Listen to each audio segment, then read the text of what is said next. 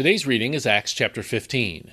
Then some men came down from Judea and were teaching the brothers, "Unless you are circumcised according to the custom of Moses, you cannot be saved."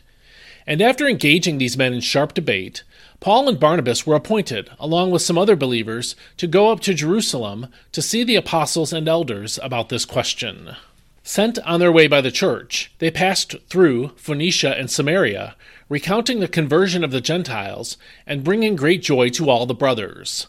On their arrival in Jerusalem, they were welcomed by the church and apostles and elders, to whom they reported all that God had done through them. But some believers from the party of the Pharisees stood up and declared, "The Gentiles must be circumcised and required to obey the law of Moses."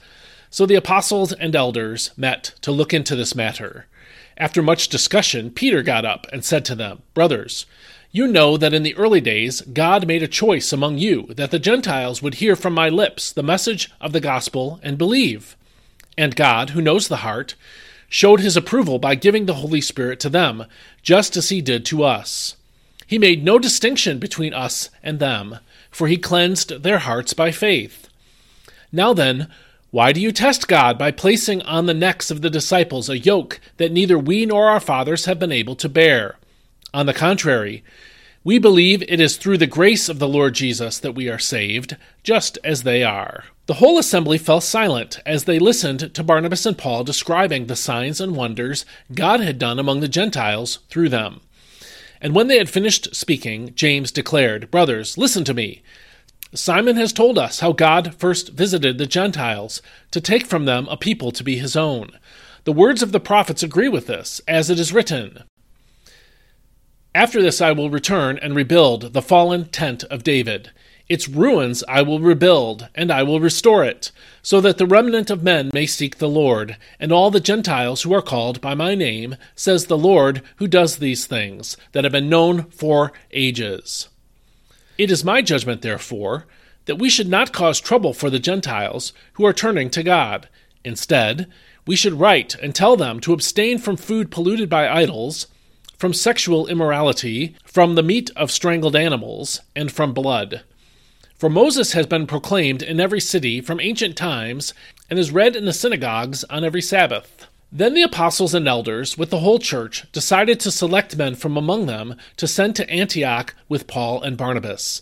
They chose Judas, called Barsabbas, and Silas, 2 leaders among the brothers, and sent them with this letter. "Apostles and elders, your brothers, to the brothers among the Gentiles in Antioch, Syria, and Cilicia, greetings. It has come to our attention that some went out from us without our authorization and unsettled you, troubling your minds by what they said. So we are all agreed to choose men to send to you along with our beloved Barnabas and Paul, men who have risked their lives for the name of our Lord Jesus Christ. Therefore we are sending Judas and Silas to tell you in person the same things we are writing. It seemed good to the Holy Spirit and to us not to burden you with anything beyond these essential requirements. You must abstain from food sacrificed to idols, from blood, and from the meat of strangled animals, and from sexual immorality. You will do well to avoid these things. Farewell." So the men were sent off and went down to Antioch, where they assembled the congregation and delivered the letter. When the people read it, they rejoiced at its encouraging message. Judas and Silas, who themselves were prophets, said much to encourage and strengthen the brothers. After spending some time there, they were sent off by the brothers in peace to return to those who had sent them.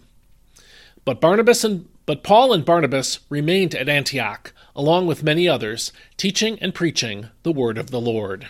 Some time later, Paul said to Barnabas, "Let us go back and visit the brothers in every town where we proclaimed the word of the Lord, to see how they are doing." Barnabas wanted to take John, also called Mark, but Paul thought it best not to take him, because he had deserted them in Pamphylia and had not accompanied them in the work. Their disagreement was so sharp that they parted company. Barnabas took Mark and sailed for Cyprus, but Paul chose Silas and left, commended by the brothers to the grace of the Lord. And he traveled through Syria and Cilicia, strengthening the churches. This is God's Word. Paul and Barnabas had been chosen by the Holy Spirit back in Acts 13 to take the gospel to the Gentiles. Here in Acts 15, however, they had a disagreement that they could not solve. That disagreement was detailed in verses 36 through 41. The occasion for their disagreement was a desire to return to the churches they founded on their first missionary journey, and we read that in verse 36. Ultimately, this trip would become Paul's second missionary journey. The reason for their disagreement, though, was a man named John Mark.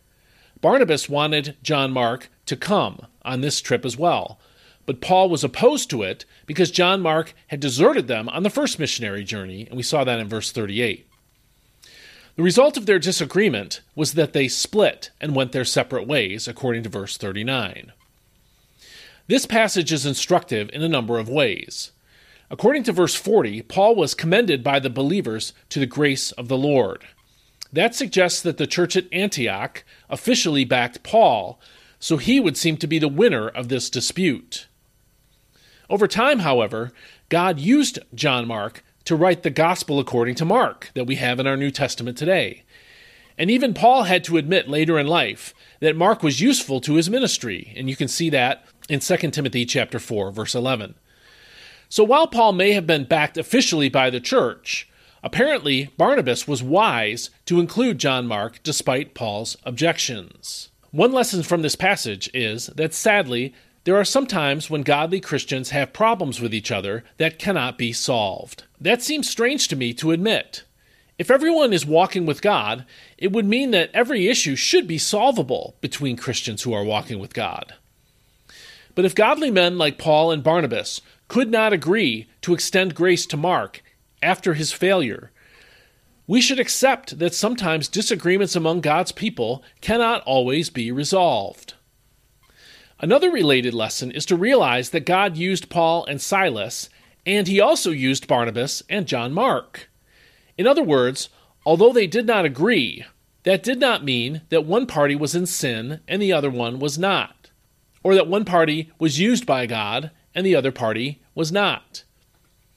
Have you ever had a disagreement with another believer that could not be solved? Were you convinced that you were right and they were wrong? Did you conclude that they must be in sin, or at least unwise? If so, then let this passage cause you to reconsider. As believers, we should do everything we can to resolve our issues with other believers. But we also should be prepared to disagree agreeably, as the old saying goes, without condemning the other person. Can you choose to believe the best about another believer, even if you can't resolve every problem with that other believer? I think that's the message that we take away from this passage. And maybe it's helpful to you now or at some point in the future when you have a disagreement with another believer. Just a quick note here. In the next devotional, we are going to leave the book of Acts for a bit and read the book of Galatians for the next several days. What I'm trying to do here is introduce the letters of Paul around the time in Acts where we think they may have been written. And so we're going to start with the book of Galatians, which many scholars think is the first of Paul's letters, and that it may have been written around the time that the events recorded here in Acts have happened. So we'll read Galatians, and then we'll come back to Acts, and we'll do this periodically as we move our way forward in the book of Acts. I hope you have a great day. God bless you, and we'll see you next time.